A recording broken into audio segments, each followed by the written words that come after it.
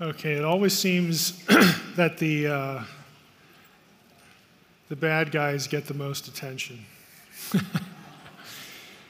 So we're going to have a full session on, I'm going to try to cover as much ground as I can. Again, it's still a bird's eye view of divine rebellions. And yes, the S on the end of the word is intentional. I like to start this session this way.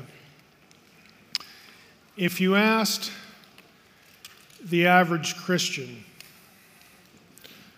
why is the world so wicked? Why is humanity so depraved? Why is the world the mess that it is? Okay? The answer you're going to invariably get is the fall. Okay?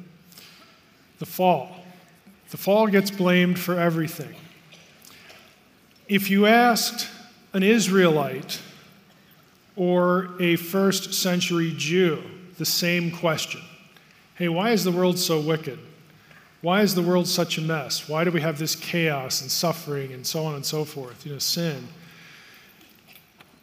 That is not the answer you would get. The Israelite and the first century Jew would not just say, well, it's the fall, Genesis 3. The answer you would get is, well, there's actually three reasons why the world is the way it is. The first one is the fall. They would acknowledge that.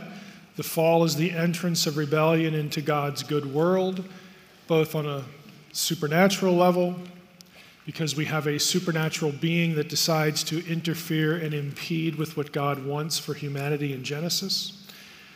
But there are also two other rebellions. There are two other reasons why the world is the way it is.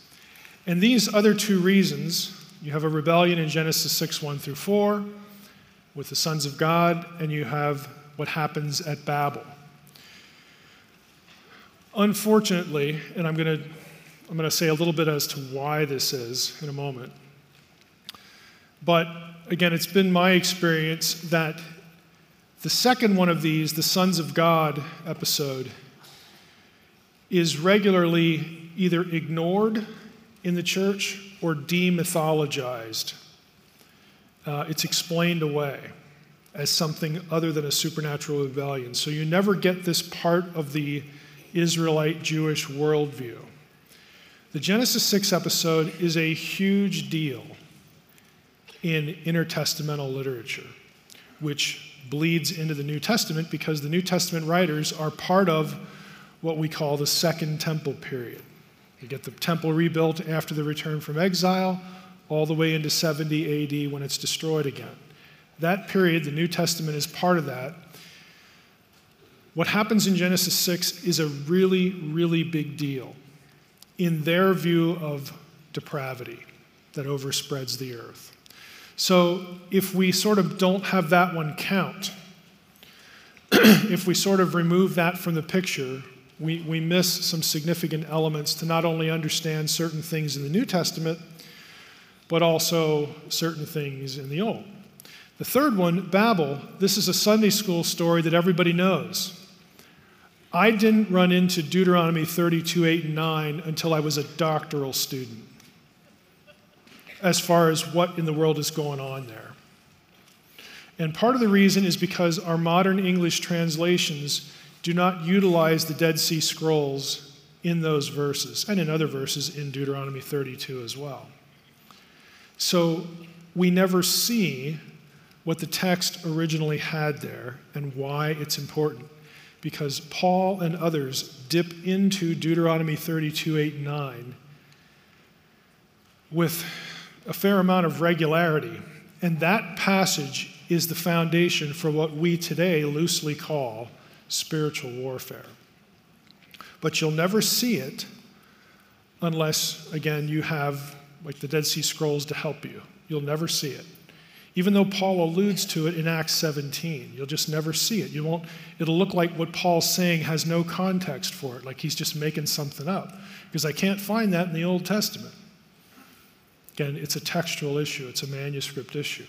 But all three of these, again, would be the Israelite Jewish explanation for why the world is the mess that it is. And as far as what, again, pun intended, I'm so clever, the fallout of the three rebellions, the three falls, if you will. The first one, what that incurs to humanity is estrangement from God and death. Romans 5:12, wherefore so by one man sin entered the world, and death by sin, so that death passed upon all men. By the way, it doesn't say guilt there. It says death. Death passed upon all men. So we have an estrangement from God and we have a death problem. The second one is viewed, again, by Second Temple period Jews as a root cause of the proliferation of depravity. It's not that humans aren't depraved, because they fell in Genesis 3. These were willful acts of rebellion. And you have plenty of other willful acts of sin that ensue from it. But Genesis 6 was thought to be about the proliferation, the acceleration of depravity among human beings. And in the Old Testament period, it was a lethal threat that arose from this event to the people of God as the people of God were known then, the Israelites. And the third one is really about abandonment and fragmentation of God, and not only God to the rest of humanity besides Israel, but really all of the nations from each other, and especially to God. Now, if you were a Second Temple period Jew, and your answer to why the world is the mess that it is, were these three things, you expect the Messiah to cure all three problems, not just one. You expect the Messiah to not just fix Genesis 3, but to fix the others. And that is actually what you get in the New Testament. It's just that we're sort of blind to the other two. So I want to talk a little bit about each of these. Again, if you're one of my people, if you're an academic and love books with footnotes, Unseen Realm has an awful lot of data. I have a whole book that's going to be, the title's going to be Demons, but it's not going to be out for a while. I've already turned it in. Who knows what the publisher's going to do there? They'll do something.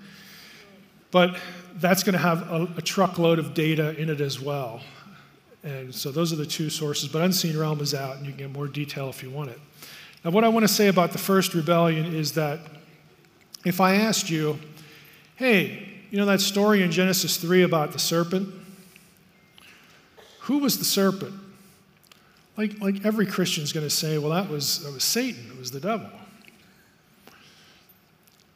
In other words, the serpent there was more than a snake. Now, every Christian that I've ever met affirms that idea. But you'd be amazed at how much resistance there is in the academy to reading Genesis 3 that way. Again, I'm not going to go into why that is, but if you're going to check up on Mike after today's meeting, a lot of scholars don't agree with that. I'm telling you that already. I already know. And their reasons for doing so are things I address in books and take apart their answer and show why it's not really a good answer. But the New Testament is one. We're dealing with more than a snake. In other words, Genesis 3 is not teaching us a zoology lesson. It's not teaching us a lesson about the evolution of snakes. You'll read that in creationist literature. The serpent originally had legs, and cursed to the ground. And no, look, it's not teaching us about some development of a creature. It's not about zoology. It's not about biology. Again, we could go into all sorts of imagery about this being, and I could show you all sorts of data about how both in Mesopotamia and Egypt, supernatural throne guardians, they guarded the presence of the deity, were cast as serpents or dragons, because those are dangerous. Okay, like if I was writing a story now and providing illustrations, and I wanted to talk about bodyguards, I wouldn't put like a bunch of guys that weigh like they look like they're teenagers and they're not muscular. I mean, you're going to draw those individuals as bad-looking dudes Because we just have this association with bodyguards and security, especially around, kings and whatnot. They're armed to the teeth. They're a threat. If you step out of line, you're going to pay the price. This is the standard way, or one of the standard ways, of describing a throne guardian in the ancient world.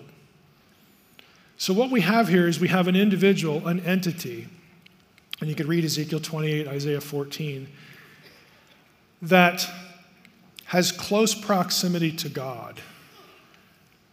But in Isaiah 14, this individual decides, Isaiah 14, 12 through 15, I want to be like the Most High.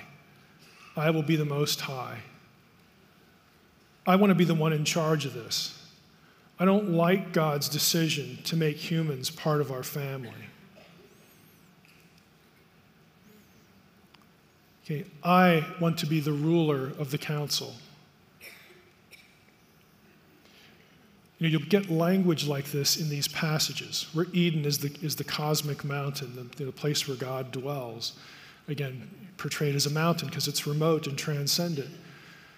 You have this individual rebelling and being cast out, cast away, but not before enticing humanity to rebel. So we have rebellion in the supernatural world and the human world. Revelation 12 and 20, this individual is identified as the serpent or the devil, the original rebel, who becomes sort of God's original adversary. And the cost of his rebellion is death to humanity and estrangement, separation from God. But the heart of the story is a supernatural rebellion. It's not a lesson about snakes and about biology and zoology. Now, this chart here is hard to read. It's from Unseen Realm. But all I want you to notice is the right-hand column. I have red, green, and yellow. Those are places where Genesis 3, Isaiah 14, and Ezekiel 28 overlap. It's a good number of places. On the left-hand side, you have Hebrew terms for the dwelling place of God. Again, Eden is more than a garden. The serpent is more than a snake. These are images designed to convey the dwelling place of God. God actually came to earth. He created people to be in there, on the earth with him, with his supernatural family. One of them was a rebel and brings death because Adam and Eve are driven out of the garden, driven away from the presence of God, away from the tree of life, the two things which gave them contingent immortality that is lost. It's not just a story about snakes and people in a garden. There's transcendent imagery here that takes us into the supernatural thought processes. What it really, is trying to get at is chaos, disruption, disorder began in this place. It began in God's home. And the result was humanity now is going to live in a broken world. They're the product of a broken home. It's not what God wants it to be. Scholars use words like chaos to describe every condition or set of conditions that is contrary to the way God wants things. And this is where it begins. It's a disruption in the way God wants things. The serpent figure is cast down. Okay, in all three accounts, Genesis 3, Ezekiel 28, Isaiah 14, cast out of the presence of God to the earth. Now the earth, interestingly enough, one of the Hebrew words for earth is eretz. It's the same word, or one of the same words that can be used to describe the realm of the dead, the underworld, the bad side of the spiritual world. The serpent figure becomes Lord of the dead in Israelite thinking. Why? Because from this moment on, everything dies. The earth is not what it should be. It's cursed because of what happens here. it's going to decay and corrupt and be the contrary, the opposite of what God wants it to be. It's death. If you like Stranger Things, think of the Upside Down. Okay? It's a place of decay. The very air is like a contagion. It's pathogenic. I mean, all these things. It's death personified. And its Lord, its keeper, becomes known in Scripture and in other texts, even texts that aren't in the Bible, as Lord of the dead. He owns humanity. He owns their destiny from this point on, because separated from God, they will die and they'll stay dead. So the Messiah is supposed to fix this. The realm of death you could think of also as decreation. Think of the reverse of what happens in Eden. In Eden, God brings life. He creates. He brings it into being. It's in perfect harmony with him. As a result of Genesis 3, all of that is reversed. Everything is the opposite. This is why later on in the Bible, inhospitable and uninhabitable places will be described with underworld terminology, like Sheol, the grave.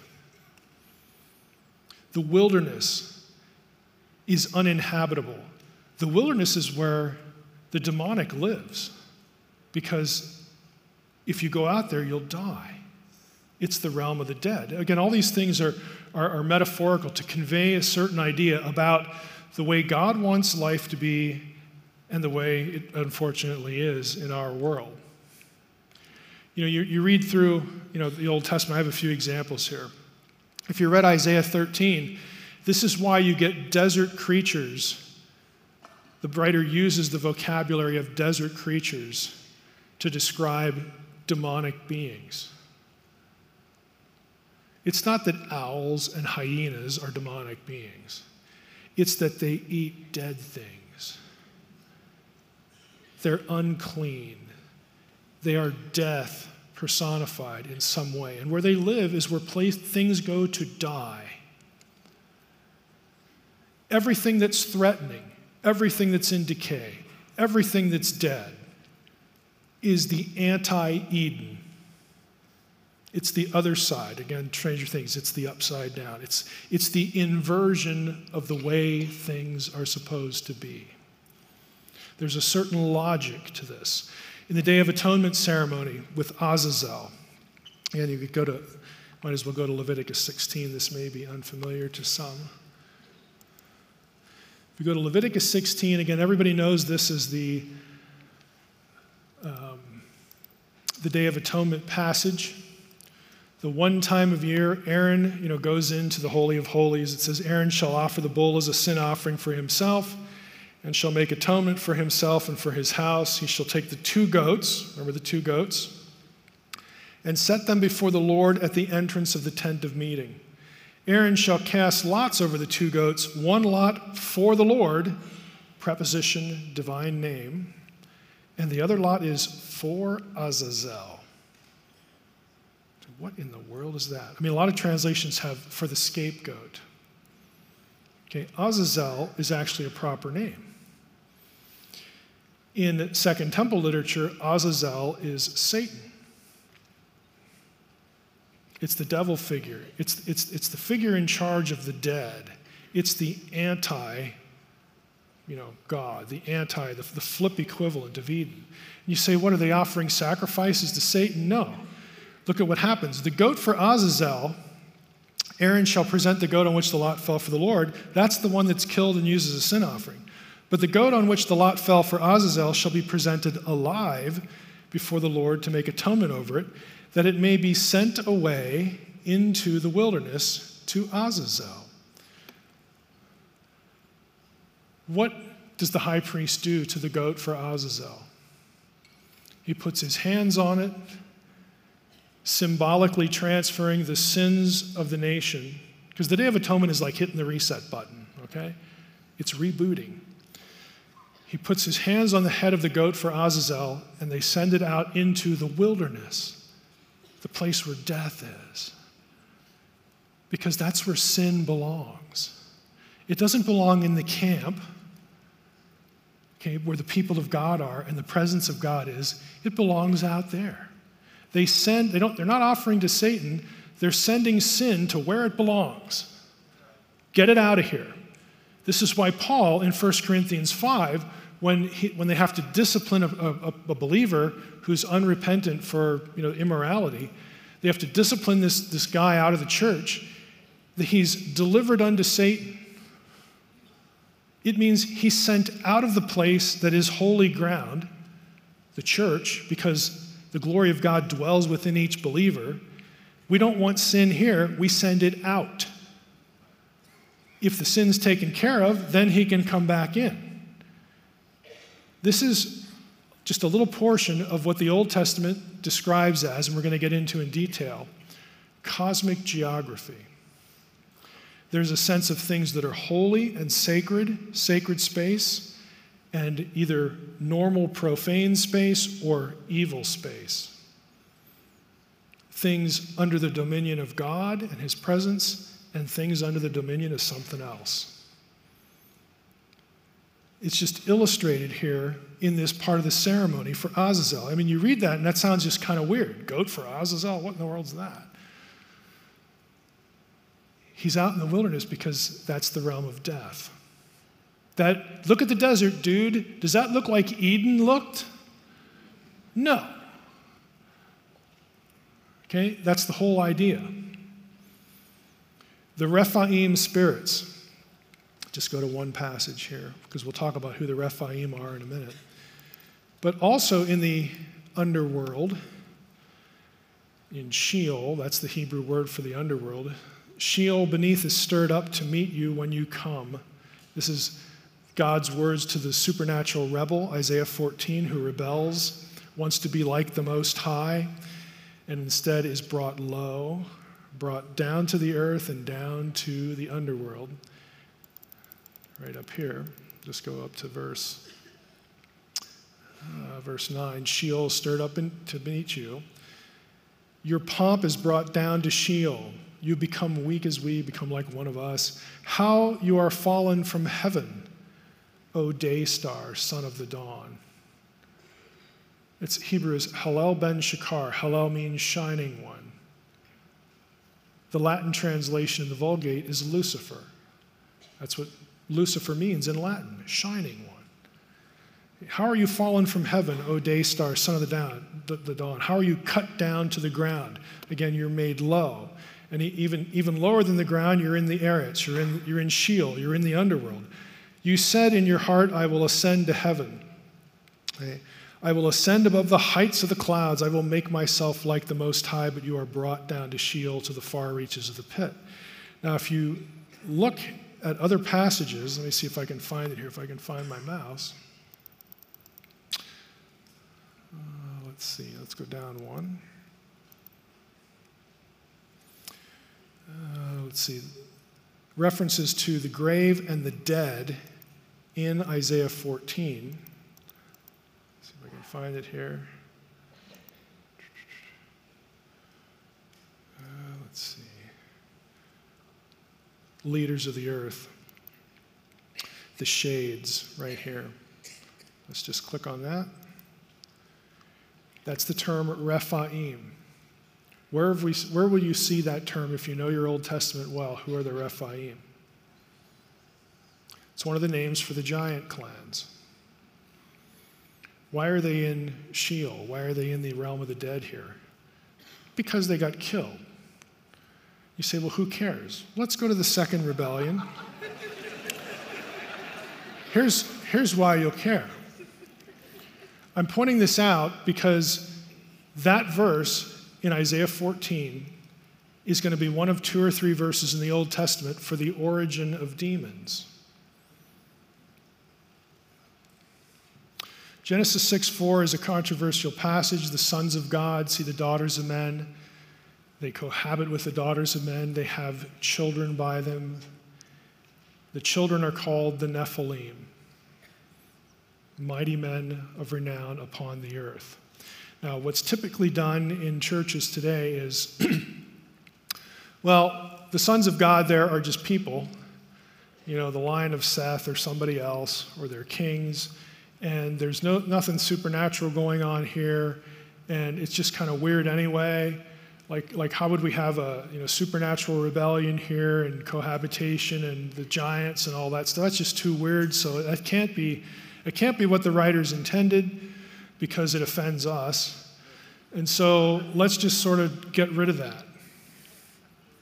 And that's what's done. Now there are a lot of problems with that. It means the daughters of men are the evil line, and the men aren't evil. The women are evil, but the men aren't. That's one problem. If you're going to go down that road. But here's the bigger problem. In Genesis 6, Peter and Jude disagree. Peter, for if God did not spare angels when they sinned, but cast them into hell and committed them to chains of gloomy darkness to be kept until the judgment, if he did not spare the ancient world but preserved Noah, a herald of righteousness, with 7 others, when he brought a flood upon the world of the ungodly. And then he goes to Sodom and Gomorrah. Okay, you realize this is a chronology. Genesis 6:4, 1 through 4, then the flood, then Sodom and Gomorrah. Angels that sinned, plural. It's not referring to Satan because it's plural. There is no other candidate for what Peter's talking about. You say, well, what about a third of the angels, rebelling with Satan? There isn't a single verse in the Bible that says that. Not one. The only time you ever get the word third and angel in the same verse is the last book of the Bible, Revelation 12, where it refers to war breaking out in heaven at the birth of the Messiah, which is a long time after the flood. Peter and Jude with him, Jude basically says the same thing, describes a supernatural rebellion before the flood, Genesis 6, 1 through 4, the offenders of which were cast into hell and imprisoned there in chains of gloomy darkness. Now, do you notice something already? Where do they get this chains of gloomy darkness business? Because if I remember Genesis 6, let's just go there. Man began to multiply on the face of the land. Daughters were born to them. Sons of God saw the daughters of men that they were attractive, took them wives. The Lord said, hey, my spirit's not going to abide in man forever. His flesh, he's going to give him 120 years. The Nephilim were on the earth in those days and also afterward, when the sons of God came into the daughters of men and they bore children to them. These were the mighty men who were of old, the men of renown. And you keep going. Lord saw the wickedness of man was great in the earth. Lord regretted what he did. He goes to Noah, and then we get the flood. Where are the chains of gloomy darkness?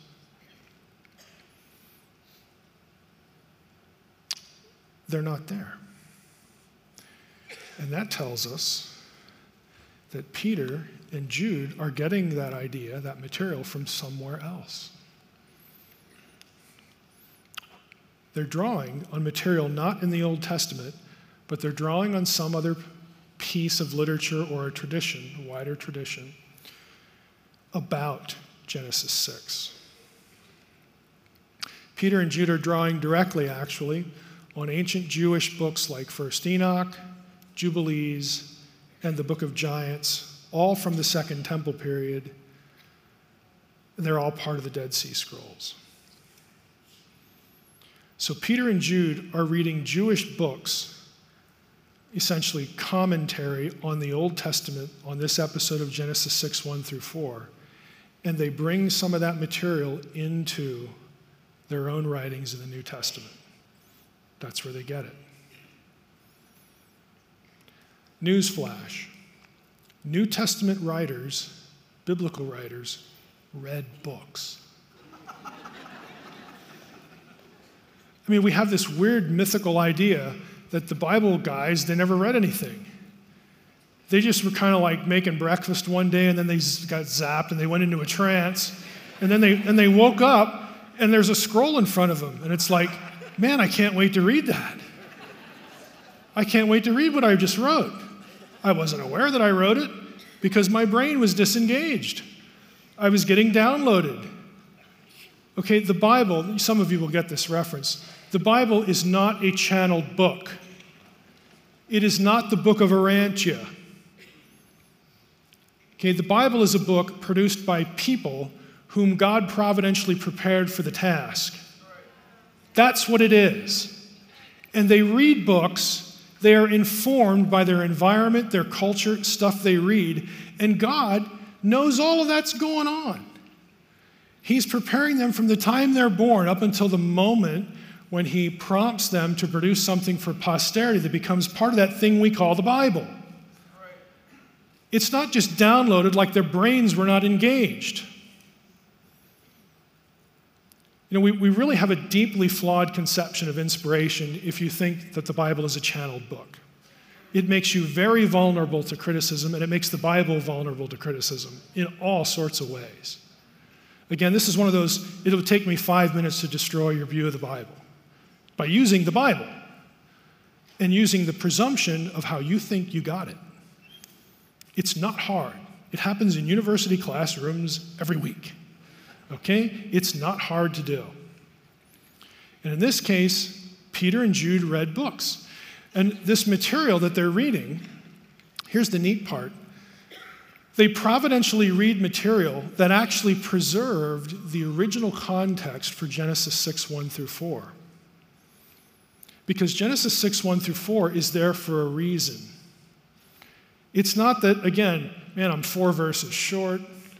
You know, I got a verse count here. You know, what should I stick in here? Let's give them a really weird thing. You know, that'll play with their minds a little bit. No, there's a point to why the verses are there. But the context is lost on us. The Old Testament writer assumes his readers will sort of pick up what he's laying down. And some of them did because they write about it later, and Peter and Jude use those works, and they actually recover the original context. Since the 19th century, we've known that Mesopotamian flood stories are very similar to the Bible's flood stories. If you went to college, I can guarantee if you took a religion class, you heard this. Because people love to use this as a wedge between you and your idea that the Bible's different than other literature. Okay, this is sort of a favorite trajectory. Similarities with other documents. This has been well known since the 19th century. The biblical story records an event, but it also does theology. The flood story isn't designed just to tell you there was a flood. The flood story is actually making a theological point, and that's actually what's happening in the first 4, really the first 5 verses of the account. The writer is shooting at something. And what he's shooting at is Mesopotamian religion. He's shooting at some other gods when he does it. But again, that's a context that's lost to us. It wasn't lost to Peter and Jude or the writers of that other literature. So again, books like Enoch preserve this. Here's to get us into this subject, I like to do it this way. We just read Genesis 6, 1 through 4, this weird sons of God stuff that Peter and Jude take at face value, okay? It's just weird, all right? And if it's weird, it must be important, and it is. But look at verse 5. What does this have to do with the first 4 verses? The Lord saw that the wickedness of man, wait a minute, I thought the sons of God were the bad guys. The Lord saw that the wickedness of man was great in the earth, and that every intention of the thoughts of his heart was only evil continually. Well, how do you go from the sons of God violating the boundary between heaven and earth? You know, how do you go from a supernatural rebellion to all the people being wicked all the time? What's going on here? How do you go from one to the other? If you knew the backstory, you wouldn't ask the question. So we're going to go into the backstory. You know, you have the Second Temple writers who are acquainted with that. And in Second Temple Judaism, again, the Judaism that is from when the Second Temple was built all the way to the first century in Jesus' day, they believed that the events here in Genesis 6, 1 through 4 was responsible for the proliferation of human depravity. They believed that there was a connection between the first 4 verses and verse 5 because they knew the backstory. Now, the backstory, again, in verses like Enoch, or passages like Enoch, we'll talk about the fall of the sons of God. They're called watchers in Enoch's language. And, Book of Daniel uses that term too. We just read that, a little while ago. They have the watchers descend either to or from Mount Hermon, which if you've ever been to Israel, you've probably seen Mount Hermon. You can't miss it. It's the tallest peak there is in that area. It's usually snow-capped. We're going to talk about Mount Hermon when we get to Jesus and cosmic geography, because Jesus visits there. And he has a reason for doing it. And he has things to say when he's there. That again, if you know the backstory, you know why he goes there. Okay? He has a purpose. It's cosmic turf. It has a deeply evil association. So the watchers in the Enoch version, they transgress with women, and they teach humanity to destroy themselves. If we read the book of Enoch here, we would read something that sounds really close to Genesis 6, but the story ends with, and when they came down, to mingle with humans, they taught them skills and technologies for warfare, like how to make swords and knives and spears, for warfare, and the art of warfare. They taught them all about plants and herbs to intoxicate themselves, drugs, okay, to produce altered states. They taught them astrology. They taught them arts of seduction to proliferate immorality. They taught them all these things. And again, Enoch's, because he's Jewish, he's like, this is terrible. What they taught humans accelerated depravity. It broke up homes. It resulted in bloodshed. It turned their hearts to idolatry, through producing these altered states and visiting the spiritual realms and all this kind of stuff. There's a whole list of sins in the Old Testament that you can put under those 4 categories. These rebels are specifically blamed for kickstarting human self-destruction, accelerating it, giving humans more opportunity and more skill in destroying themselves. Now you can just do it more efficiently. We'll teach you how. Again, here's your list. In Mesopotamian thought, though, there's a story that is the backstory to all this. It's a story of a group of divine beings called the Apkallu. Now, right away, you have to think like a Mesopotamian and think like an Israelite. Israelites are your biblical crowd, followers of Yahweh, at least ostensibly. And the Mesopotamians are followers of any number of gods. Marduk is the big one, when this gets written. He's the lead deity. So you've got Israel, Mesopotamia, good and evil, all that stuff going on. Well, the Mesopotamian story of the flood includes the idea of supernatural beings coming to earth and cohabitation. But in their version, it's a good thing. This is why Babylon is known for its immorality, certainly its idolatry, for its dark arts. Okay, they were an empire. But those are good things because we're Babylon and we're great. There's no one like us. We are the top dog of civilization. And what the Babylonians wanted people to know is the reason we're so wonderful and so awesome and so unbeatable is because the gods helped us create Babylon. They give the gods credit. And in the Apkallu story, the Apkallu are thought of as culture heroes by the Mesopotamians, the great civilizers of their civilization, the ones who taught the Babylonians all sorts of things to build their power. So they're heroes, they're good guys. These 7 sages, there are 7 of them, were created by other gods in the abyss. That ought to ring a bell. Okay? They're created in the abyss. One of their jobs was to ensure the correct functioning of heaven and earth. They had great power, great knowledge. And they're going to teach humans things, ostensibly to create civilization. But again, the Jews look at this and they go, this is horrible. We shouldn't have random bloodshed. We shouldn't have immorality. We shouldn't be worshiping other gods. We shouldn't be doing any of this garbage. But if you're a Babylonian, you're like, yeah, sign me up for that.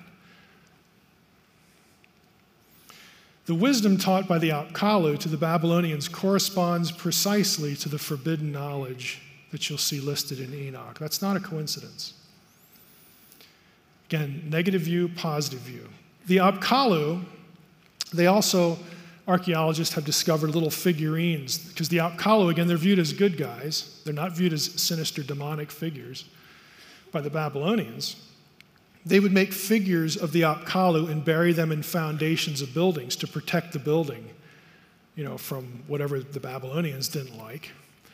And their name for those sculptures was Matzare in Akkadian. It means watchers. That's not a coincidence. Again, that's Enoch's term for the sons of God who fell before the flood. It's not a coincidence. He's getting it from Babylonian material. The higher gods in the Babylonian story one day, because the Apkallu are kind of mid-level deities. They have important jobs, but they're not the ones who make the decisions. They're not the ones who call the shots. They just do stuff. They're real smart and do stuff. So the higher gods decide, we're kind of sick of humans. You read Enuma Elish or the Gilgamesh epic or something like that, you're going to get this story. We're kind of sick of humans. They make a lot of noise. They just, this was just a bad idea. So, you know what? We're going to get rid of them. We're going to send a flood and wipe them out. And then the gods, high-five each other and, great idea, what? Let's just get rid of them. Well, the Apkallu hear this, and they're like, you got to be kidding. I mean, we've invested a lot of time in these people. We've taught them all sorts of things. How in the world, all that work is going to be lost if we just, if they just get destroyed. So they decide, well, okay, we can think of a way to sort of transmit our knowledge to human survivors of the flood, and then we can sort of start up again. Our work will not be lost. Now, the Era epic, which is a Mesopotamian text, is a key source for this. It lists 7 pre-flood kings, each of them accompanied by an assisting Apkallu. So the king said, I owe my success to this deity, and then they list them out in a cuneiform tablet. Each king is assisted by a specific Apkallu, and they're all divine beings. But after the flood, there are texts that mention 4 of them, and they're no longer completely divine. They're of divine descent, but they're also described as partly human. Does this sound familiar? Okay, the Gibborim, the Nephilim, okay. They're also described as other ways. They're 2/3 Apkallu is one description. That's the description given to Gilgamesh, who is called in one cylinder seal the Lord of the Apkallu, and Gilgamesh is a giant in Mesopotamian tradition. Does that sound familiar? Divine beings, cohabitation, offspring that's mixed, they're giants, and they're just bad dudes. Okay, the Babylonians think, well, this is great, good idea. You save civilization here. In the Israelite version in Genesis 6, it's like, this is awful. Because what do the Nephilim and their succeeding generations do? Numbers 13, 32, 33. When Joshua, along with 11 others, Joshua and Caleb and 10 other spies, are sent into the land, they come back in Numbers 13, 32, and 33 and say what? What do the spies say? This place is awesome. Like, it's everything we heard it was going to be. And the people are like, yeah. And the 10 of the spies go, no. because there's one other detail here. The place is littered with Anakim. who are descended from the Nephilim, great and tall. Essentially, we're going to get our butts kicked. Okay, we do not stand a chance. And Joshua and Caleb are like, don't you remember like the Red Sea? Like, hello? But 10 of them say, we're out of here. And so God says, because you don't believe, you're going to wander in the wilderness now for 40 years until this generation dies out. Now, getting a little ahead of myself for the next session. After 40 years, remember what God does? See, the conquest fails when they see the Anakim, the giants. And Deuteronomy 2 and 3 says the Anakim are Rephaim. Again, all these different giant clan names.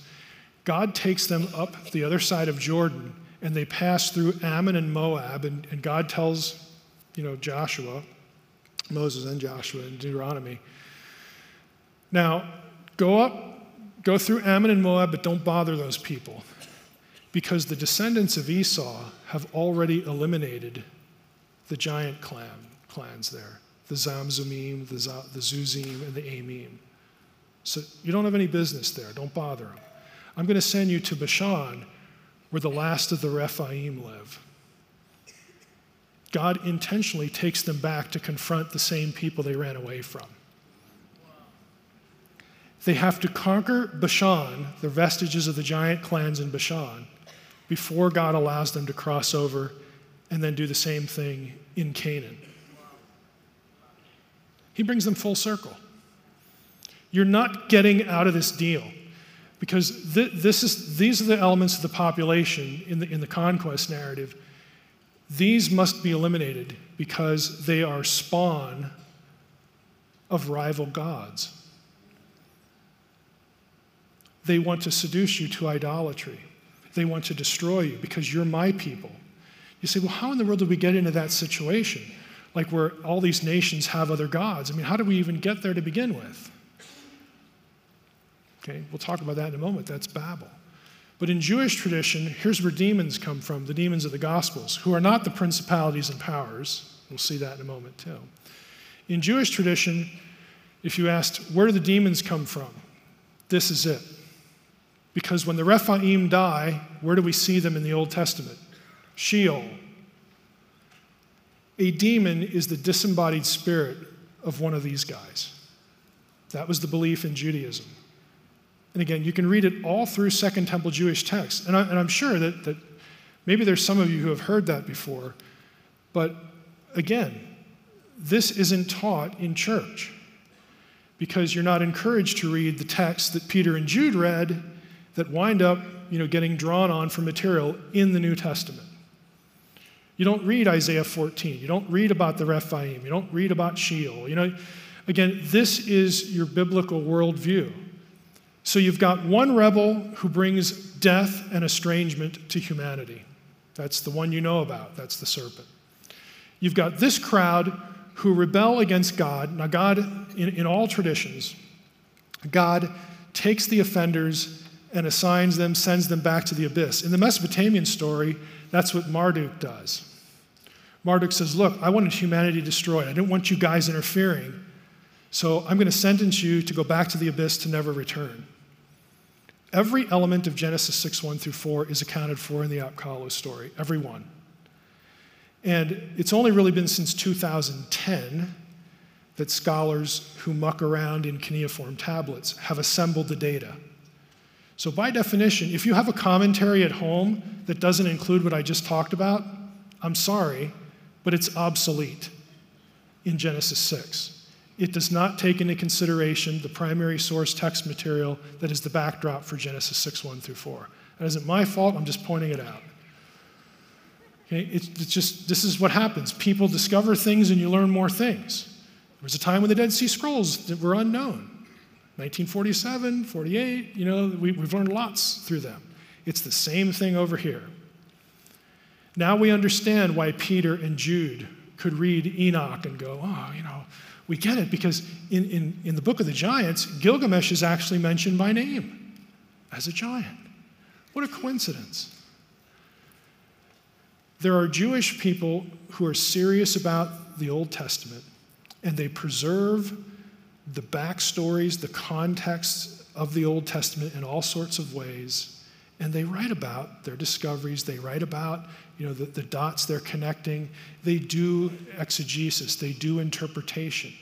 This is what Jewish thinkers are doing in this 500-year gap. They're studying the Old Testament, and they have access to lots of material to help them understand it. And New Testament writers like Peter and Jude, they read some of that stuff, and they bring it into the New Testament because it helps them make an argument. In Peter and Jude's case, who do they compare? Who are the angels that sin? What are they a foil for? False teachers. Wouldn't it make sense to equate a false teacher with like an Apkallu dude or one of the fallen sons of God? Because they were believed to lead people astray. Why in the Gospels are demons called unclean spirits? It's because they don't take a bath? Because they eat like stuff they shouldn't? No. What are, other than like food laws in the Old Testament, what are some other things that make something, either an animal or a person, unclean? Forbidden mixtures. This is why the Watchers are called bastard spirits in the Dead Sea Scrolls, because that's what they are. And they're unclean spirits. I could cite you sources where guys write their dissertation on the phrase unclean spirit. Where does it come from? How is it used? That will make this point. It's just, again, this is what I try to do. I try to give, scholarly material, make it decipherable, because it is kind of important in terms of the worldview of what we're talking about. You have the lesson to learn from Genesis 6 ultimately is not about giant stuff. I mean, people love that stuff, but it's really not about giant stuff. It's about understanding that you have supernatural enemies who enjoy your destruction. It's about your living a legacy that is partly your fault, but partly one imposed upon you by intelligent evil.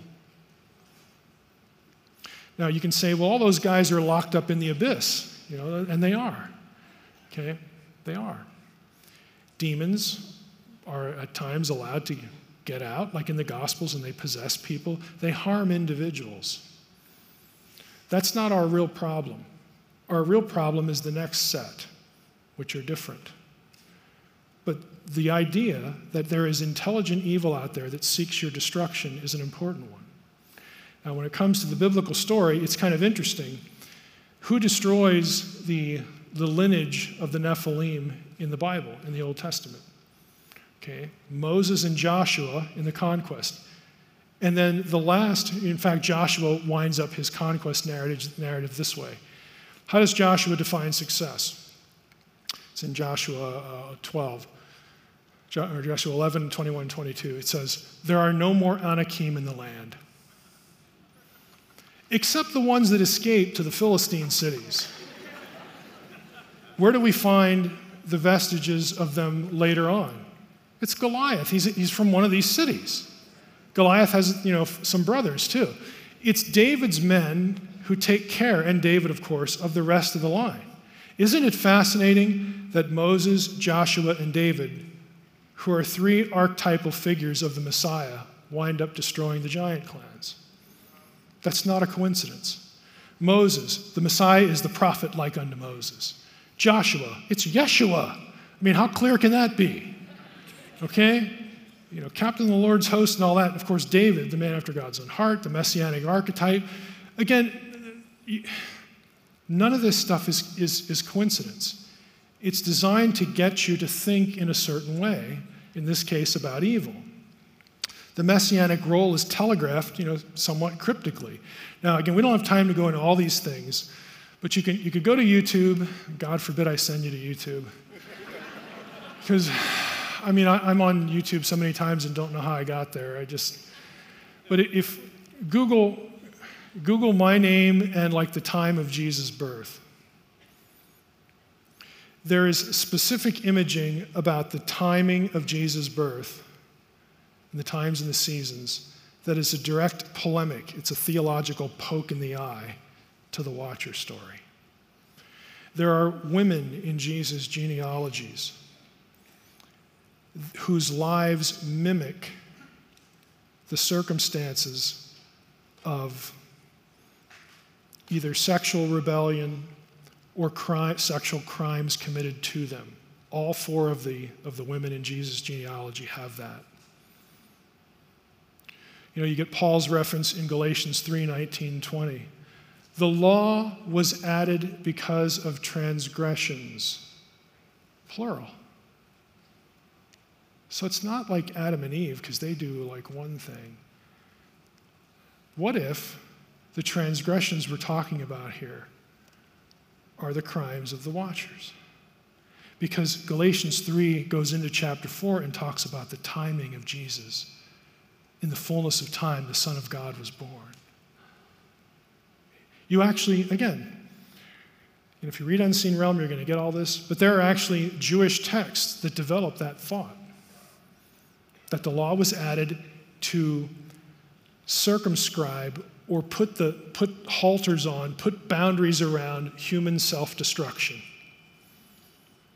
that was proliferated as a result of what happened here before the flood.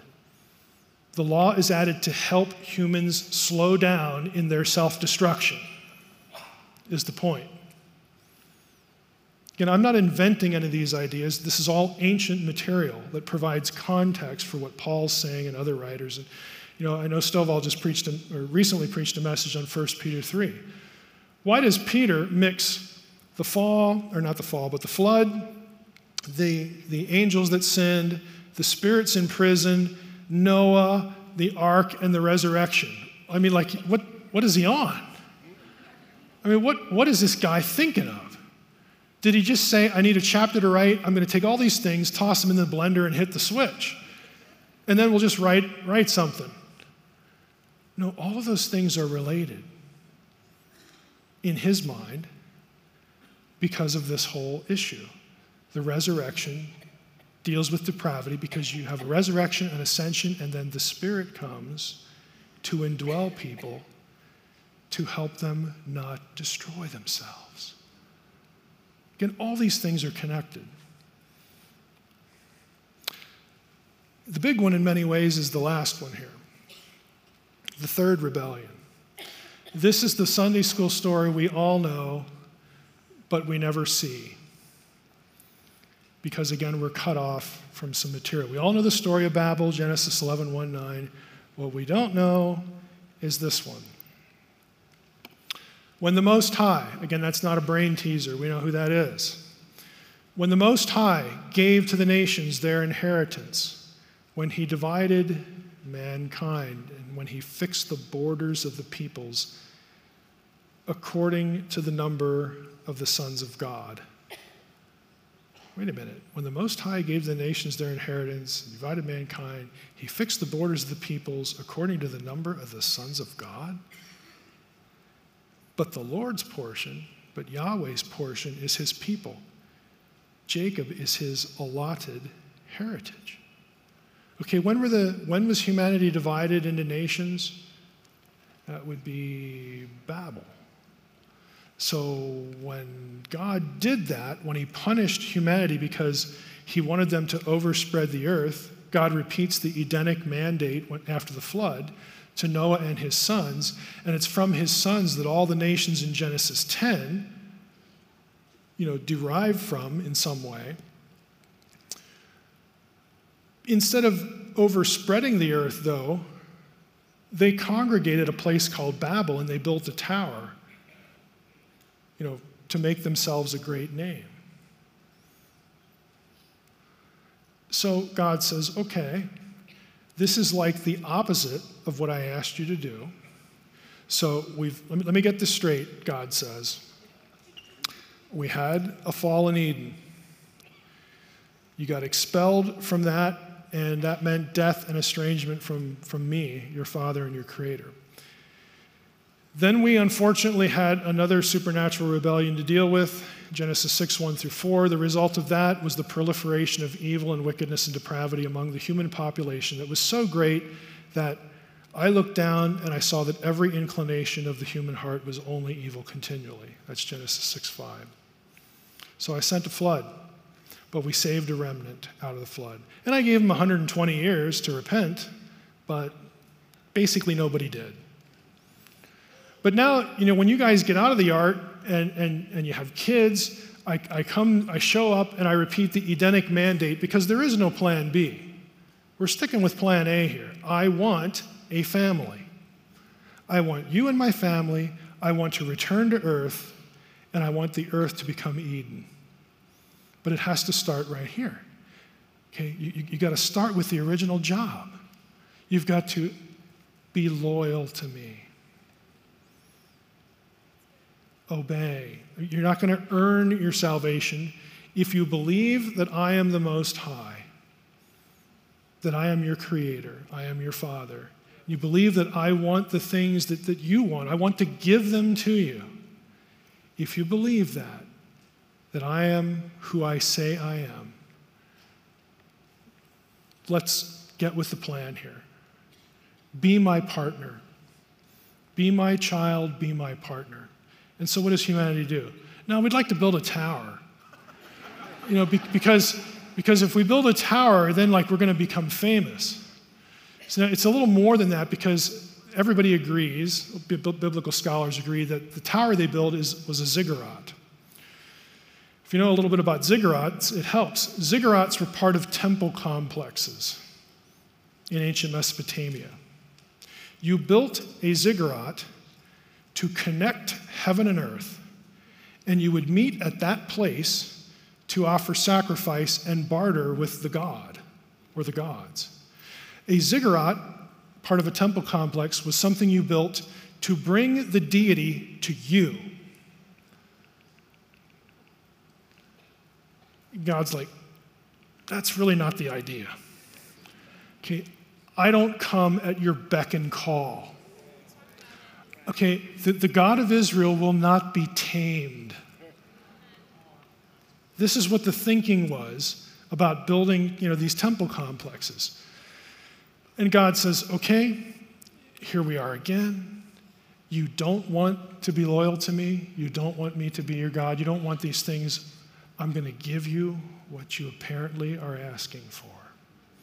I'm going to give you a divorce. I'm going to disinherit you. I'm going to cut you off from me. I'm going to disperse you and divide you up geographically, and I'm going to assign each of you, each of the nations, to one of the sons of God. And, they're going to get assigned to you too. And what I want them to do, again, this is wider in the Old Testament, what I want them to do is I want them to essentially be placeholders. I still love humanity. I don't want humanity enslaved and destroyed and corrupted and basically ground into dust. And I certainly don't want humans to worship the other gods because I'm their maker. So what I want is I want the nations ruled justly according to, my character and my principles. But I'm done with you. I'm going to judge your wickedness, and we're going to see how that goes. In the meantime, verse 9, here's what we're going to do. There is no plan B. So what I'm going to do, if you're not willing to be loyal to me, is I'm going to create more humans. I'm going to take one guy from Ur, his name is Abram, and his wife is Sarah, and they're perfect because they can't have kids. They're perfect because I'm going to supernaturally enable them to have a child so that everybody knows this nation, their descendants exist because of my power. That's what we're going to do. So this is what he does. What happens in the biblical storyline right after Babel? Genesis 12, what is it? It's the covenant with Abram. So God is still interested in the nations because when he makes a covenant with Abram and he promises him a seed, He says, it's going to be through your seed that all of the nations of the earth will be blessed. And Paul later on picks up on this idea, and he talks about, well, the seed was actually like one seed. It was Jesus, and of course he goes all the way back through Abraham, and the genealogies and all that stuff. And it's going to be the Messiah who is going to reunite the earth, reunite the nations. This is the plan. So God abandons them. Now, what this leads to, if you want good bedtime reading, you can read my article about Deuteronomy 32:8. Now, most of your Bibles will say sons of Israel. He divided them up according to the number of the sons of Israel or the children of Israel. The Dead Sea Scrolls say sons of God. Here I made you a nice little picture of the Dead Sea Scroll. If you read Hebrew, it's B'nai Elohim, sons of God. And I talk about this scroll in that article. But you don't need to be a textual critic. Think about the story. The nations are divided at Babel, and they're divided up according to the sons of Israel. Israel didn't exist yet. They're only going to exist after Babel. So it makes no sense to divide the nations up according to the number of the sons of Israel, because Israel, what's that? They don't even exist. Again, the correct reading is sons of God, like the Dead Sea Scrolls have. It's the oldest text we have, and so we should go with it. ESV goes with it, NLT, NRSV. Some of your mainline translations have incorporated the Dead Sea Scrolls into that passage, and they should, because it makes a lot of sense. Now, ultimately, what happens here, let's go back to Psalm 82. Israel, the plan is that God has abandoned the nations, and Israel is supposed to be his family, and his family is supposed to be, think of how Israel's described in the Old Testament, a kingdom of priests. There's one. What do priests do? They're mediators between God and men. Yeah, sure. Don't lose your thought. Okay. Just because so many people don't know, I want them to understand, when you're saying in the Dead Sea Scrolls, you're talking about the biblical text. The biblical text. When he says Dead Sea Scrolls, he's talking about the Bible that was found in the Dead Sea Scrolls. That is the oldest text that we have. This is Deuteronomy 32, preserved in one of the Dead Sea Scrolls. And that's a good point. The Dead Sea Scrolls, two categories, biblical and non-biblical. Biblical scrolls are copies of the Hebrew Bible. Non-biblical stuff is stuff that's not the Hebrew Bible. So it's real easy to remember. But if you go to Psalm 82, again, Israel was supposed to be the mediator between God, the true God, and all these other nations. See, what happens at Babel is the Old Testament explanation for why the other nations have other gods, where pantheons come from. Because the sons of God who are given charge over the nations don't do a good job. Here's what they do. We read it earlier today in Psalm 82. God is judging the gods in his council. How long will you judge unjustly? Show partiality to the wicked. Give justice to the weak and the fatherless. Maintain the right of the afflicted and the destitute. Rescue the weak and needy. You're not doing all this stuff. And the result is, look at what's in, your people have neither knowledge or understanding. They walk about in darkness. The whole foundations of the earth are shaken. Okay, what I wanted was for you to rule justly, because I still love humanity, and I want to use my new people, Israel, to be a conduit of truth to them, from me to them, and bring them back into the family. But what you're doing is resulting in chaos throughout the whole earth. The psalm ends with the psalmist saying, "Arise, O God, judge the earth, for you shall inherit all the nations." The psalmist wants this to end. He wants the chaos of the nations taken care of. The reason I have this highlighted, again, we can't go into this either, but if you know what the Septuagint is, it's the Greek translation of the Hebrew Bible. The word here for arise in the Greek translation of the Hebrew Bible is the word for resurrection. And it happens 3 or 4 times where the resurrection is associated with the reclaiming of the nations. This is just one of several passages. And Paul knows this. He knows it really well. Because 5 or 6 times, Paul, when he talks about the resurrection, he doesn't talk about being his ideal weight. He doesn't talk about getting his hair back, getting better eyesight. As soon as he thinks of the resurrection, he thinks about the conquest of the rulers, the powers, the principalities. He does it half a dozen different places. He thinks of one and goes to the other. Now, again, this is the way it was supposed to work, but it doesn't work this way. And what this is the root, and we'll cover this in the last 5 minutes here. This whole idea of God scattering the nations, assigning them to other gods, and those gods become corrupt. They destroy their nations. They turn the hearts of their people to worship them. They turn the hearts of people to idolatry. It's a mess. It's the Old Testament explanation for after the flood, everybody knew who the true God was. After Babel, things just really go downhill. Okay. It turns into the system that we sort of know about the ancient world. You know, you could go to Plato and find the same worldview. You can go to Greco-Roman writers. The pagan world believed the same thing, that they worship the gods they do and their neighbors worship some other god because that's how the Most High wanted it. You'll actually find that in non-biblical pagan texts. Again, when Paul goes to a pagan city, he knows that they share the same worldview, and it's a platform for the gospel. But before we get there, that's going to be the subject of the next session. This is the foundation for what we call spiritual warfare and cosmic geography. Daniel 10, the prince of Persia, prince of Greece. Where do we get this idea of supernatural princes over nations? Deuteronomy 32. The Babel story. That's where it begins. 1 Samuel 5, this is one of my favorites because it's one of the most obscure, but it's funny. Remember the story when the Philistines go to war with the Israelites and they capture the Ark of the Covenant?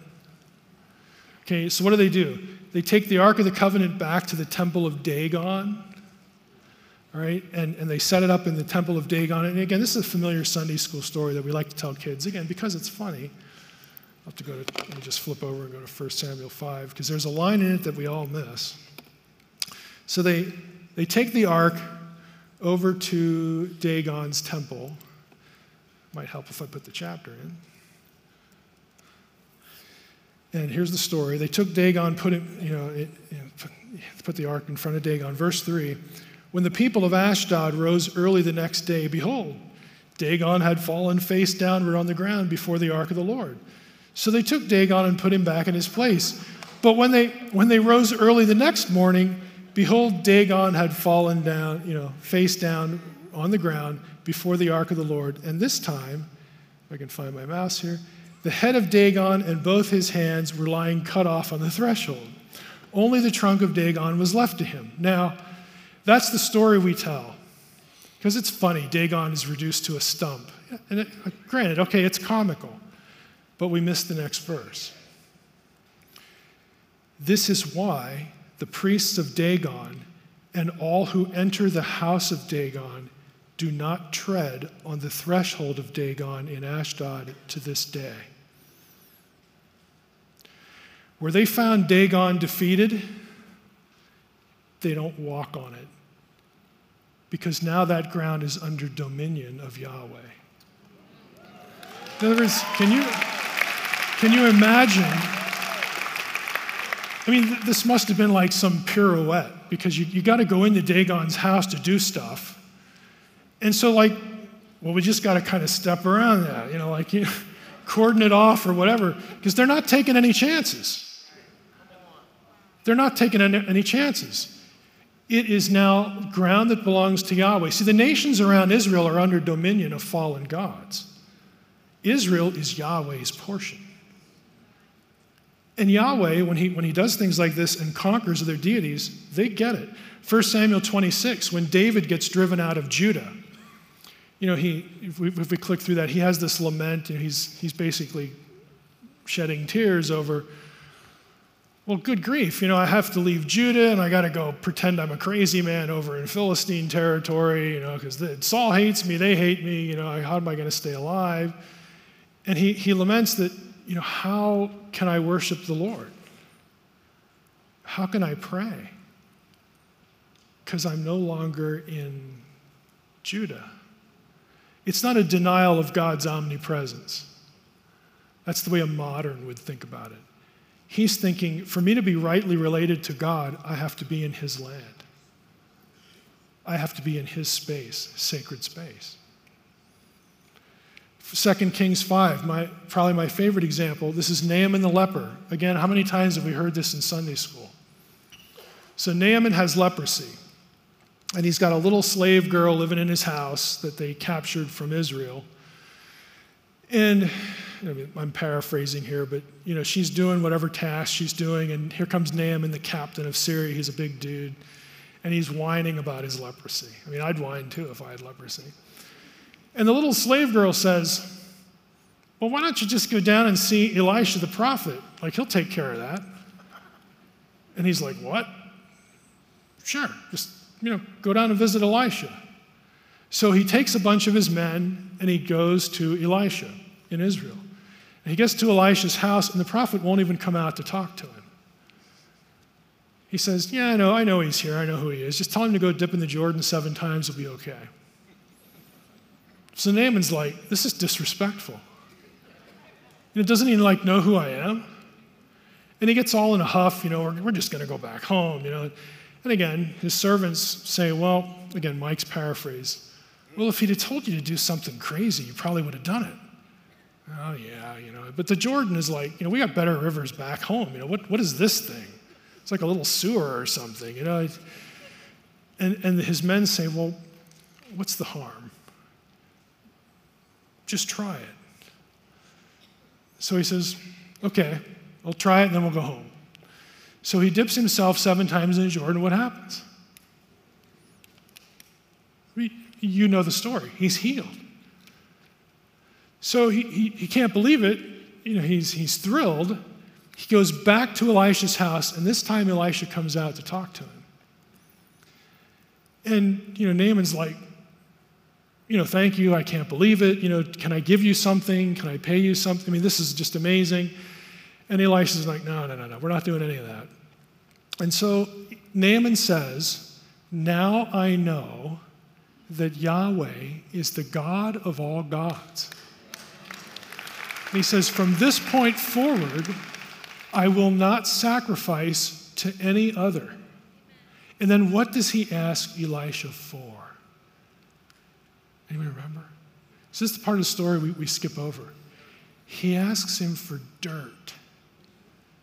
He said, would it be okay if I fill the bags of with dirt, and as much as my mule train can carry, take it back? Because I'm an important guy. I got to go home to Syria, and part of my job is I have to go into the temple of Rimmon with the king. And the king's kind of old, and when the king bends over, I got to do this, But I want, he wants God to know, and he wants Elisha to know that I'm not worshiping Rimmon.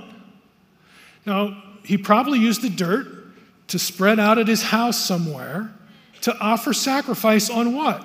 Cosmic geography, on holy ground, land under dominion of the God he knew was real. Maybe he took some with him in the temple of Rimmon, put a little bag, put some in my pockets, who knows? But he wants dirt. You can't understand the impact of that whole scene without Deuteronomy 32. This is Yahweh's portion. He has dominion over this land. We are attached to him and his land. Everything else is hostile. It's under dominion of something else. Deuteronomy 32 frames the entire rest of the Bible. Because from this point on, it's Israel against the nations, and it's Yahweh against the gods. That's the whole story right there in a nutshell. It frames the entirety of the Old Testament. And since this is where we get the Prince of Persia, Prince of Greece, all this stuff, okay, that gets picked up in the New Testament, both in the life of Jesus and in what Paul says and in our ultimate destiny, believe it or not. All those things bleed back into what we just talked about.